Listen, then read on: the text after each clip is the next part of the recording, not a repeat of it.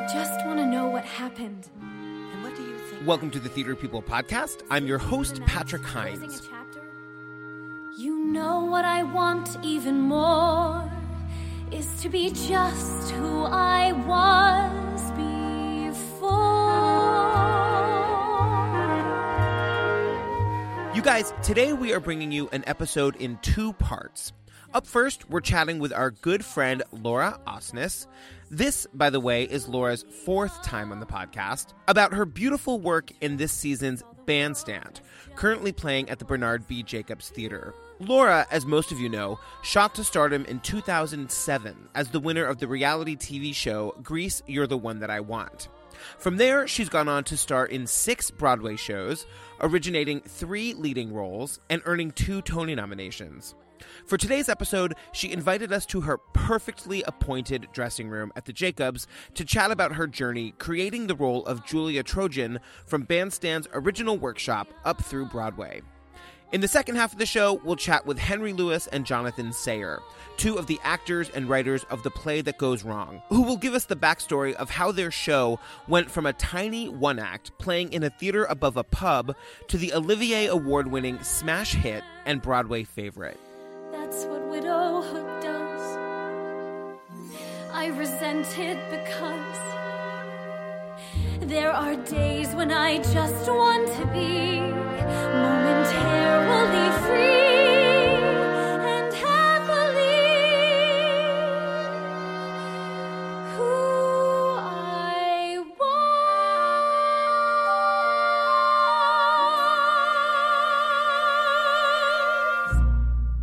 Hi, Laura Osnes. Hey! It's so good to see you. Thank you, Theater People Podcast. Yay. I know. Hi, welcome back for the 15th time. People are like, is she officially a co-host? I'm like, I think so. Great, I'll take that. Because you're hurting for work. Or like a groupie or something, like Perfect. a VIP guest. Exactly. Just like once a month. Let's just make it a thing. Great. Contracts are signed. Hi. First question. Gorgeous dressing room. I was thinking about this today. Do you ever have the moment of thinking, like, what if I hadn't taken the day off from that dinner theater gig to go audition for that reality show? Yes. I often do have that moment. Or if the director hadn't let me, like I wrote him a letter kind of explaining why I felt I needed to go and that my first commitment was to the show, but I was really feeling like I should fly to Los Angeles, but I understand either way. And if he had been like, no, we really need you, your understudy, isn't prepared, and yes, we're your first, obligation, then I would have never done that. I could have never flown to Los Angeles and stood in line with thousands of people and won a reality show and gone on Broadway 10 years ago. I mean, where would you be right now? I would probably be in Minnesota, performing there. I had started to become a little bit of a name there, I guess, so to speak. I don't know. But I feel like I would have maybe been out here by now and like going to open calls and trying to like make it happen. I can't tolerate that future. I mean, everyone does it. I had a very lucky, not that the reality show was easy, but it put me on the map really quickly, which is not typical. And we've talked about this a million times, but neither is like such incredible success after the fact, right? Gosh, thank you. That is true. A lot of times a reality show will like make you a star for a moment, and then you have to prove yourself beyond that. And I did work hard to try to prove myself beyond that. Yeah. Okay, so Bandstand. Yes. I'm obsessed. Thank you. I am too. If only heaven knows there's more than one man, and maybe I should be planning for when love will come and find me again.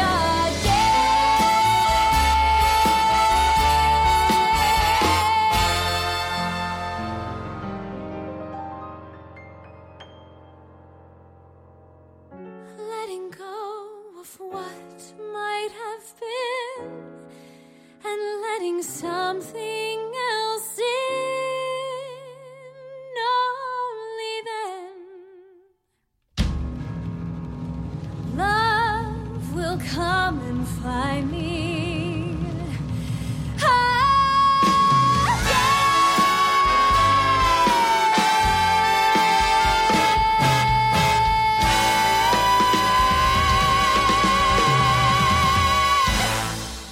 Do you remember how you were sort of like famously unavailable for the original workshop? Yes. I was asked to do a reading, which I did like 3.5 years ago. And then like a year later, they were doing a workshop at Lincoln Center, like a 4-week-long lab. And the day of the presentation was the day that one of my best friends was getting married in Utah. And I was like, guys, thank you so much, but it's just a workshop, like, and my best friend's getting married. And I decided in that moment to choose life over career, which again is very rare in our business. It's our lives often revolve around career and we're forced to kind of work around the show schedule. And I decided to choose life in that moment, and they came back and they were like, what if we moved the dates of the workshop so that it was over by the time the wedding was? And I was like, well, okay, you know what I mean? Like if you're going to move everything around for me, then yes, I will do it. And they did, and thank God they did, because that's when I actually really fell in love with Bandstand, was seeing it on its feet and living and breathing it, and actually setting foot in Julia's shoes. Those 4 weeks really made me fall in love with the show. If we were singing Hammerstein songs, we could fix all the wrongs in a rhyme. But this is life, with the heartache it brings, and we know that these things take time. If we were in a Hemingway book, we would laugh and drink till the morning. If this were a ballet, then I might sweep you off your feet without warning. Or film noir with a dangerous affair, I would ask if you'd care to stay. But this is life, and I'm wondering if we should play it a different way. Maybe perfect nights. When you commit to something, like for example with Bonnie and Clyde, you did that from beginning to end. You're doing this beginning to who knows how long, but you've been with this for like so long. You know, what kind of imprint does that leave on your soul when you're like 90 years old and you look back on this? Like, has your DNA changed? It's a wild question. Yes, because I've invested so much of this, my heart has been attached to this project for 3.5 years. And so getting to see it through to being on Broadway and originating this role, I'm the only person who has ever played Julia Trojan. Wow. Like, that's what's so cool. Because even for Bonnie and Clyde, like, it was an original musical and I was getting to originate that role, but Bonnie has existed and other people have played Bonnie, and she's based on a real thing, and there was a movie, and etc. This is completely 100% original, and there is a unique sense of ownership over that yes, has changed my DNA, and yes, will like live with me forever. And I think as artists, we kind of throw ourselves into our work. Like I wouldn't be here if I wasn't passionate about it. And there were other things that came along the last 3.5 years that I said no to because my heart was invested in this. I am kind of like that. Once I kind of commit to something, my heart is attached, and I have a hard time breaking away to potentially explore something else. I kind of do get that connection to the piece or to the people or to the story, etc. So the show's gone through it went through a couple workshops and then the out of town, excuse me, at Paper Mill and now Broadway. How has the story changed? Like, how has the show changed in that time? It's changed to us. It's changed a lot because I know it really well. There are probably 3 or 4 new songs since Paper Mill, so that's cool. To me, the story has deepened and gotten more specific. We get to know the characters, especially in the band, a little bit more, even from Paper Mill to Broadway. All of their stories are fleshed out a little bit more, and we're really rooting for their journey. So I think the focus has kind of come in a little bit more. We had a whole song at Paper Mill and in all the readings where Julia works at the department store where she works, Halle Brothers, at the cosmetics counter. There used to be a whole song with like lipsticks and brushes flying everywhere and like people like leaping with like gift boxes of makeup. And like in previews at Paper Mill, Andy was like, this doesn't belong in this show. This is like She Loves Me. This is not Bandstand. And literally overnight, we cut 10 minutes of like that song, and there was a scene and the whole deal. We cut that and turned it into one You've seen the show? Yeah. That one cross where I have the headscarf on and I'm on my way to work. So now it's like a 60-second long scene, and we cut like 10 minutes of a song and scene like overnight at Paper Mill. Wow. So things drastically change. Andy also changes things like up to the last minute, but we made a lot of little cosmetic changes and previews on Broadway, like a little line here cut or a little thing here adjusted. And then also, I don't want to give this away, but I feel like people know by now that at Paper Mill, Corey's character Donnie was not really responsible for my husband's death, and in this one he is. So the stakes were raised more in that way, and the conflict, suddenly becomes deeper. So things like that really made the audience care even more about the characters. I want to talk about the music style, because I feel like I don't think I've ever asked you like what your training is, like what your vocal training is, and like how, because Lord knows you have this glorious voice, but like, is jazz new for you? Was it a challenge, or was it something that's just always been in your repertoire? Yeah, no, it's definitely not what my voice is used to, and I get to kind of explore that in this show. And this is kind of like musical theater jazz. Thankfully for me, I'm like, if they could have hired like a jazz singer, like someone who legit really does that, and they would have been amazing. I'm often like, how did I get this job? I have like this kind of crystalline voice that is trying to find soul. Do you know what I mean? In this style of music. But the cool thing about this one is that she finds it throughout the show. So I get to kind of start as that like Rodgers and Hammerstein legit-y thing, and then turn into this woman who discovers her voice throughout the show. So that's really cool. I have to say, I grew up listening to like the Disney movies and like Rodgers and Hammerstein stuff. That's where my voice kind of lives. That's where I feel very comfortable. That's what comes really naturally to me.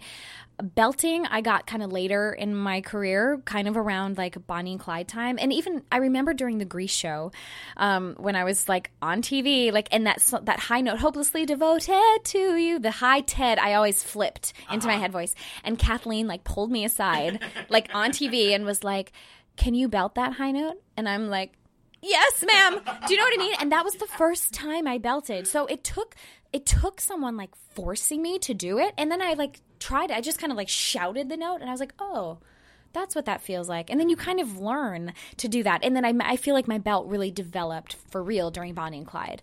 And Frank and I would have like voice lessons, and he'd just like make me sing his stuff and just start like, and I was like, oh, that, it's like a muscle. You just learn to stretch it. You kind of have to work it to hit those notes. You can't expect to sing them overnight. But now I feel like I know how to navigate that, and belting as well as high legit stuff. And then now singing this kind of soul-y, jazzy stuff.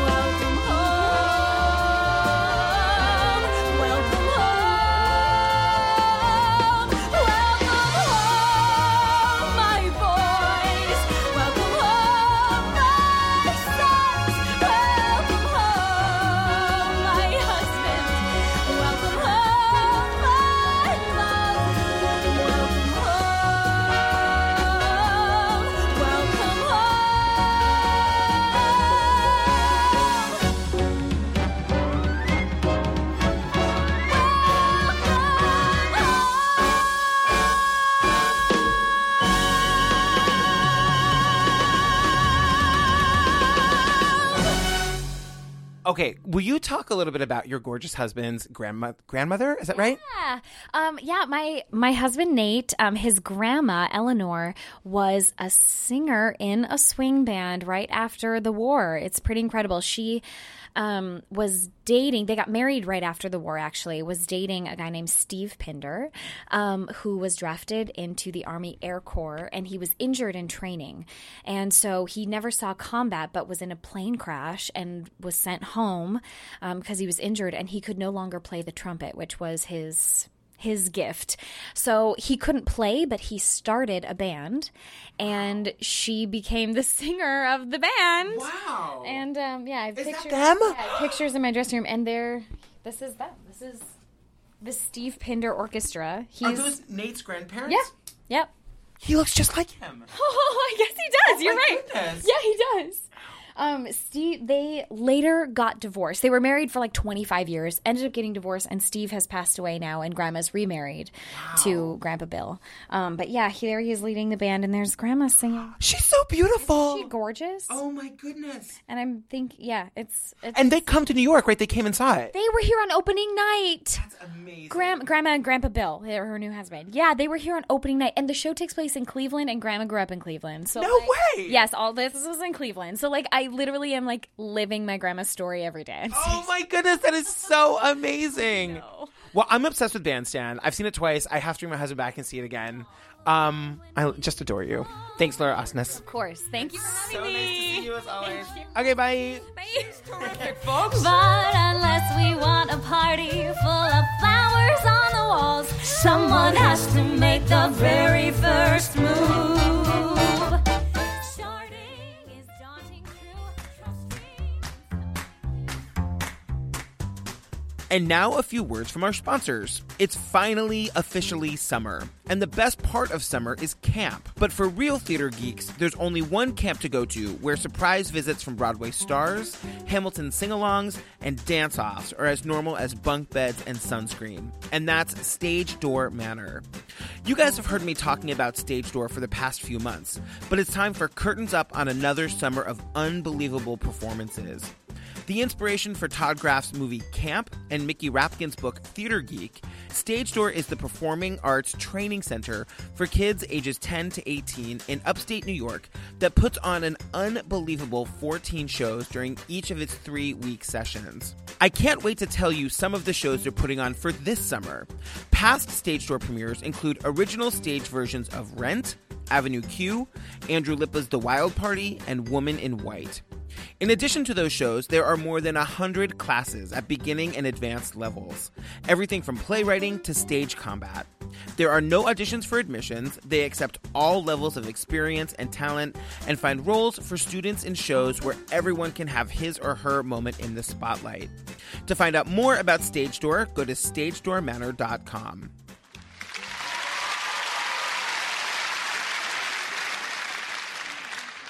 Just leave it. You don't have time. Just leave it. You don't have time. Oh, my God. Good evening, ladies and gentlemen. A few weeks ago, I had the chance to sit down with Henry Lewis and Jonathan Sayer, two of the hilarious actor-writers behind this season's big Broadway comedy hit, The Play That Goes Wrong. If you haven't seen the play yet, you absolutely must run to the Lyceum Theater and check it out. It is hilarious, you guys. Lewis and Sayer are old friends who met at drama school in London, where they created their own theater company called Mischief Theater. The show that would become The Play That Goes Wrong premiered in a small 60-seat theater above a pub called the Red Lion in 2012. It quickly attracted the attention of fancy producers, and I'll let them tell you the rest. We are thrilled to be presenting this piece because, as you can see, we have managed to secure a much larger budget than usual. So we will certainly be able to outshine our rather underfunded 2014 production of Roald Dahl's classic James and the Peach.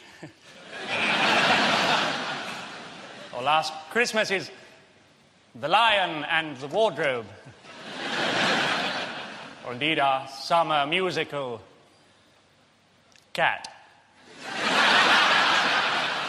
Jonathan Sayer and Henry Lewis, welcome to Theater People Podcast. Thank you. Thanks for having us. Okay, I have so many questions.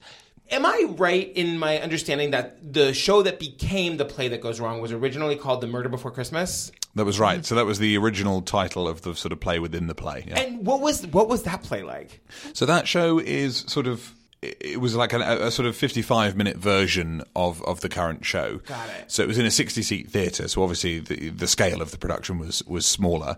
But a lot of it is sort of similar to, there's a lot of the stuff that is still in the show now was in the show at the beginning. Obviously the show's been extended into a 2-act piece now.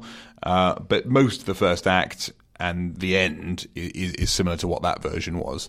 But it's been sort of extended and there's a bigger sort of middle section, I suppose. I made when we opened, I made everyone a little video. I tried to get lots of different bits of footage from the show. The first time we ever did it in the pub theatre to now. And it was very interesting to watch, because in my head it's changed so much. Yeah. And it has, but at the same time it's changed so little. It's so, because the spirit of it is totally identical and the characters are all there.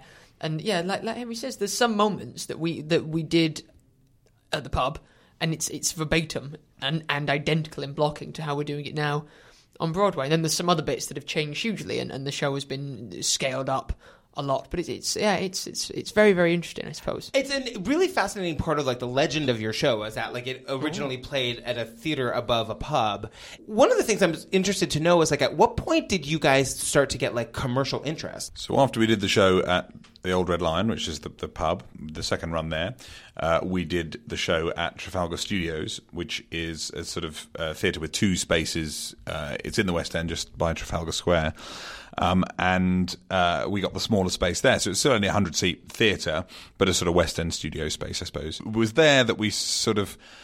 that we started to run the show, I suppose in a slightly more commercial way, in that we did 14 shows a week. So it was only an hour, but we did 14 shows. So 2 a night. Oh, wow. 3 on a Saturday, Yeah. you know. And we were the stage management team as well. So you would finish the show, and then you would literally be like you'd have to get the audience out. So you could like reset everything. Yeah, you'd really have to be like, out, please do leave, because we have to reset and start again. And my job was to replace all the kind of water-based parts of the set. So there's different bits where people spit water at each other and spit takes and stuff. And my job was to refill all these different kind of buckets and tanks of water. But the water tap was only for the main space. So I used to have to run really far up to the top, fill all this water, run back down. But as the audience were going out, all the cast would have to come out and start hoovering, vacuuming, That is and cleaning and stuff. Yeah. So we all had our own little jobs to do with the reset, and I think we reset the whole show in about 8 minutes. Oh, and then wow. we would get the next crowd in. So it was like a 7:45, I think, show, and then a 9:15 or something like that. And and so we did that. We were there for about 8 to 10 weeks in the end, and that's when we met Kenny Wax and Mark Bentley, who were theatre producers in London, and they said, well, look, we really like this show, we'd maybe like to take it on tour. And there was a show that I think had just there was someone was ill in a show, a touring show, and that a show had been cancelled, and so 3 or 4 venues had an open slot at quite short notice for sort of the next kind of January, February time. And he said, well, look, maybe we could book those in if you could make it into a 2-act show by then. How much time did that give you? We had a few months, a little while. We'd already booked to do that show in Edinburgh over that summer, so we did the 1-hour version there while we were working on the 2-act version. And we then had our first run of Peter Pan Goes Wrong planned for the Christmas of that year in the Pleasance, which is another sort of slightly larger fringe venue in North London. And so then we were working on this all the time, and as Kenny and Mark booked in that tour, more venues became interested, and it ended up being about 24 weeks, and we ended up doing a couple of weeks internationally as well. We did a one-off show in Barbados and a couple of shows in Dubai. And Abu Dhabi. Yeah, Abu Dhabi as well. Wow. Which was amazing. So it kind of grew, and then from there it came into the West End, which we thought initially would just be, we thought over the summer it might do like 4 or 8 weeks, but then it came in September. They gave us this space and said we'd like to try it as a long-running show. We thought, well, that would be lovely if it works. And it did, and it's been extending ever since. So it started in September 2014, and it's still running now. It'll be its 4th birthday in September. Yeah. Charles! Florence, I'm sorry you have to see him like this. My fiancé. Are you sure he's dead, Thomas? I'll take his pulse. Charles gone. What a horror. There's no question. He's passed away. I'm dumbfounded. He was as right as rain an hour ago. But who on earth would want to murder him? He was so kind, so generous, a true philanthropist. It's been great for us because we've learnt so much about how theatre is made, just the nuts and bolts of it. And I think that's really important for actors and just creatives to know how the industry that we all work in actually sustains and sets itself up. It's been wonderful because never, going back to my whole thing about micro goals, never at any point have we said, well, this is going to be a long run. We've only ever said, wouldn't it be great to do a little run here and see what happens? And each time this show has surprised us. I believe we've extended the show again here. Yeah, you guys are like with us for the entire year. We have you until 2018, which it's great. It's great, But again, none of it. It's just been lovely to do these runs and just for whatever reason, the show always seems to really inspire and titillate people and make them laugh in the right way. Was it like when you guys it was announced that you were going to the West End? Was that just like mind-blowingly dream come true, or were you just like, no, this is like the right next thing for us to be happening? No, it was crazy at the time. I mean, I think we were. Bear in mind, we'd sort of done the show in London in this small studio space, and that's all we'd kind of known in terms of our shows sort of playing theatres. It had always been in a small fringe way, and so yeah, the idea of it coming into town and being in a big West End space was unbelievable. I have some questions just about like the actual production of the show. Like number one, like it is obviously hysterically funny. Do you guys like, is it ever at this point, now that you've done it like you said 1,000 times, like do you have to sometimes struggle to like find the humor, or is it so like funny to you every time? Well, I mean, obviously we know the jokes very well, so that's so we don't personally laugh necessarily. I'm not surprised by any of the moments. I'm like, oh my god, that's gone wrong. Oh my, like we don't laugh at that, but that's a good thing, I think, because obviously for the characters, it's very serious. Yeah. They take it very seriously, so that's a kind of good thing, I think. My brother dead? It can't be. He always tried to hide it, but his depression must have finally overcome him. I believe it was suicide. It's true. His smile was often merely a facade. But now...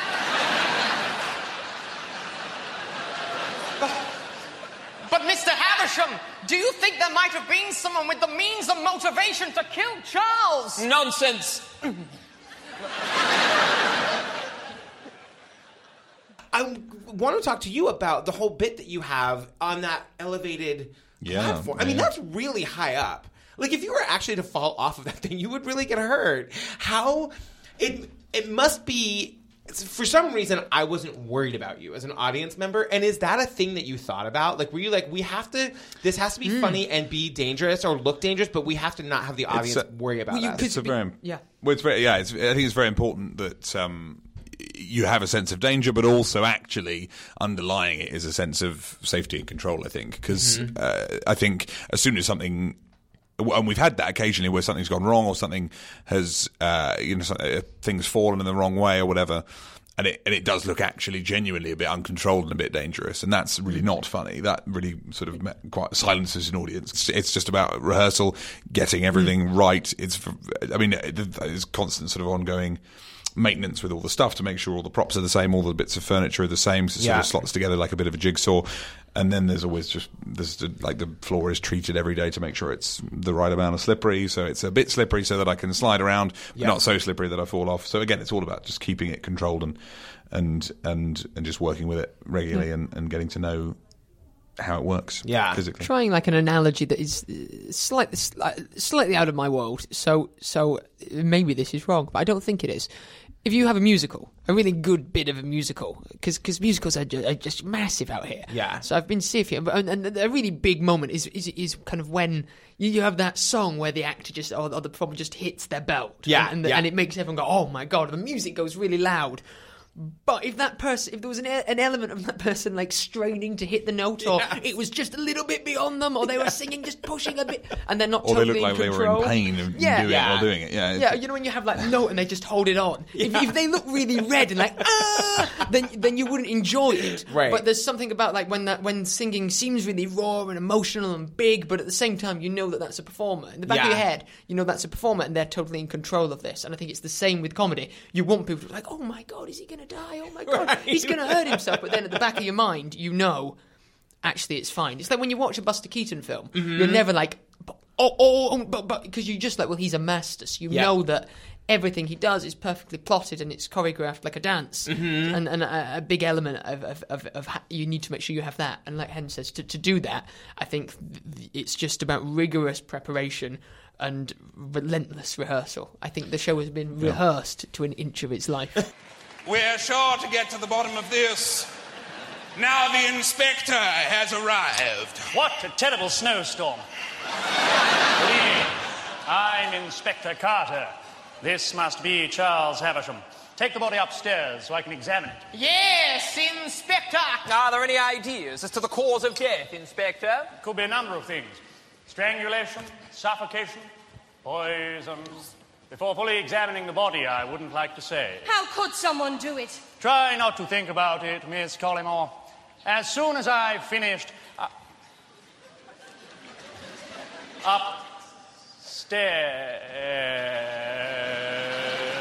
We touched on it a little bit, but people are definitely going to want to know, like, do things ever go wrong in a funny way? Like, does something like that isn't life-threatening ever happen? That's like, uh-oh. It's so funny, because if it goes wrong, that usually means just that something hasn't cued or triggered. So it just means it goes right, in a way. It just means that a moment just goes for nothing. Yeah. So usually the audience don't really know, and it just carries on, and we just know, oh, we've lost a joke. I think it's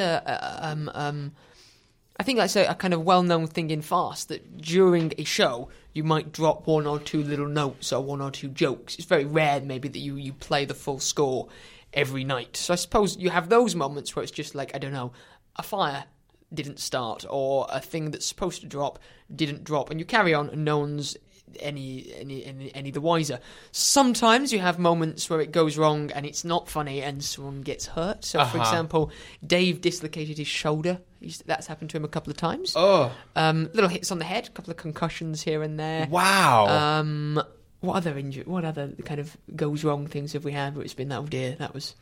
And sometimes you have just ridiculous ones. Your pants the other day, that went wrong, but yes. that was a funny example. What happened? So my pants ripped, and it was during the furniture bit up on the upper level, and it's very difficult to keep my legs together in any way up there. But not just his trousers, like everything was.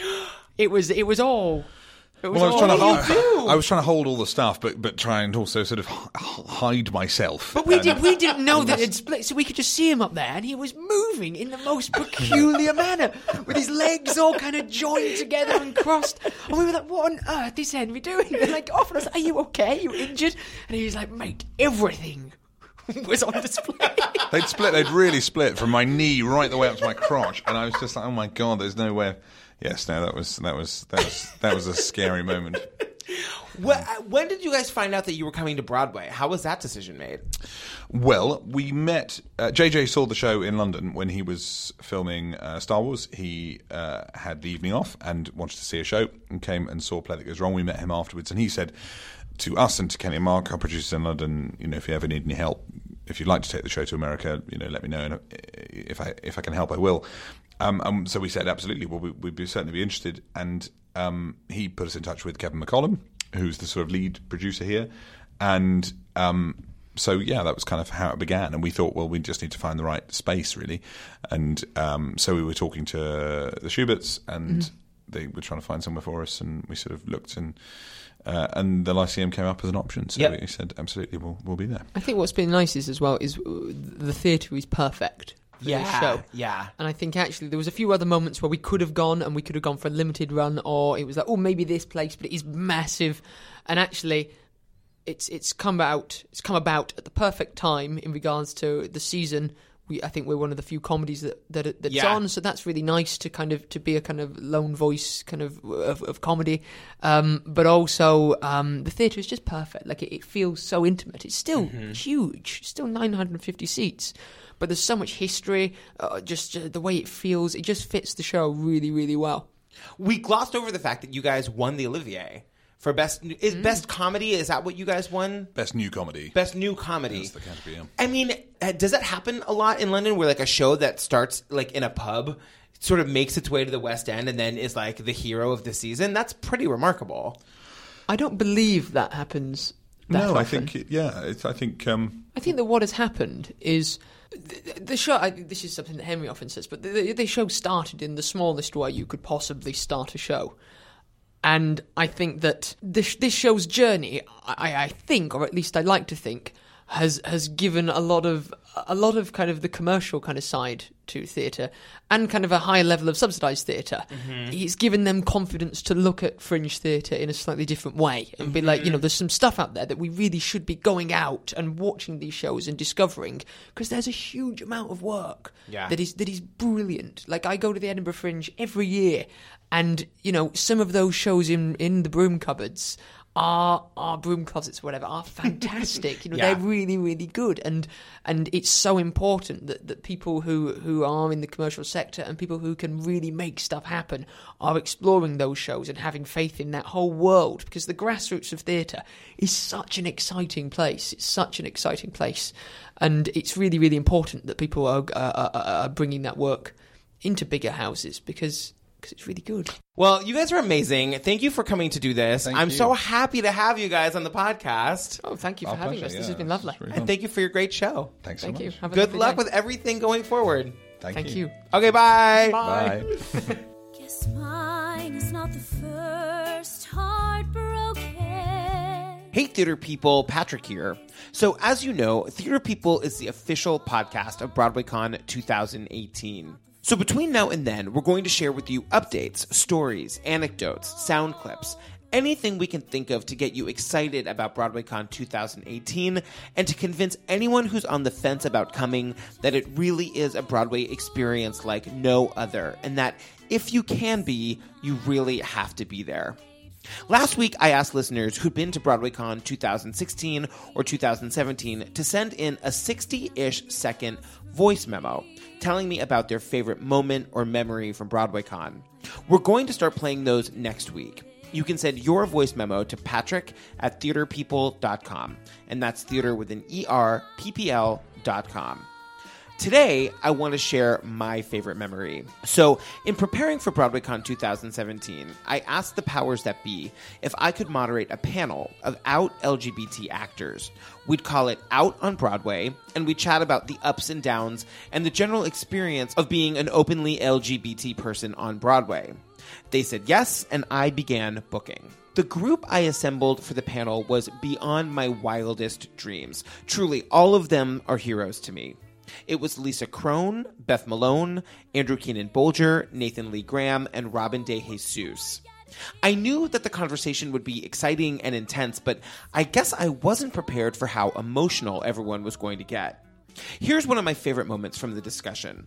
It's J. Armstrong Johnson talking about the power of social media and the ability to use his platform to express himself and to reach LGBT kids who might be struggling and let them know that it really does get better. Just a warning, there's some strong language.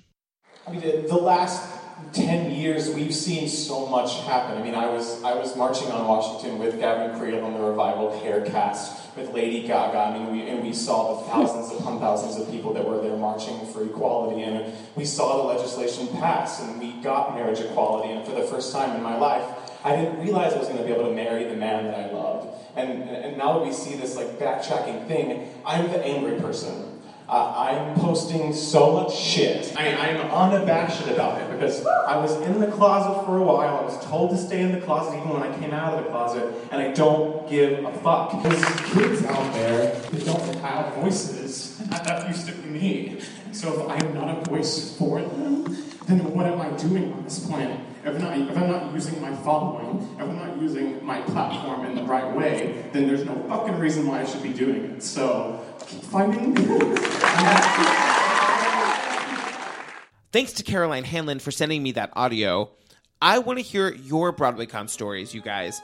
What inspired you, shocked you, or just plain impressed you? Record a voice memo and send it to me at patrick@theaterpeople.com. And again, that's theater with an ER, PPL.com. And remember, you can find all the information and tickets at BroadwayCon.com. How about a dance? What do you say? I got some moves that I'd love to show you. Theater People is a product of Theater Podcast Productions and is produced by Mike Jensen and me, Patrick Hines. I edited this episode. To check out all the podcasts we're making, including our latest true crime comedy podcast called True Crime Obsessed, visit us at theaterpodcastproductions.com. Special thanks to our Patreon associate producers, Robbie Roselle, Cynthia Wallach, and Ty Williams. We love you, you guys. And our Patreon supporters, Carol Spellman, Jacqueline Dixon, hey girl, and Matthew Wood. If you would like to become a Patreon supporter and earn cool rewards for supporting Theater People Podcast, go to patreon.com and search for Theater People Podcast. Thanks also to our sponsors, Stage Door Manor. You can check them out at stagedoormanor.com, and BroadwayCon. You can find tickets and information at broadwaycon.com. Thanks also to Steve Tipton, Eric Emsch, Keith Allen Herzog, Grace Fromm, and Max Sadaka, and also the staff at Oswald's. We'll be back next week with my new best friend, Julia Murney, who I'm literally obsessed with. She should seriously call the police. Until then, tell your friends about us. Let's get the theater community talking.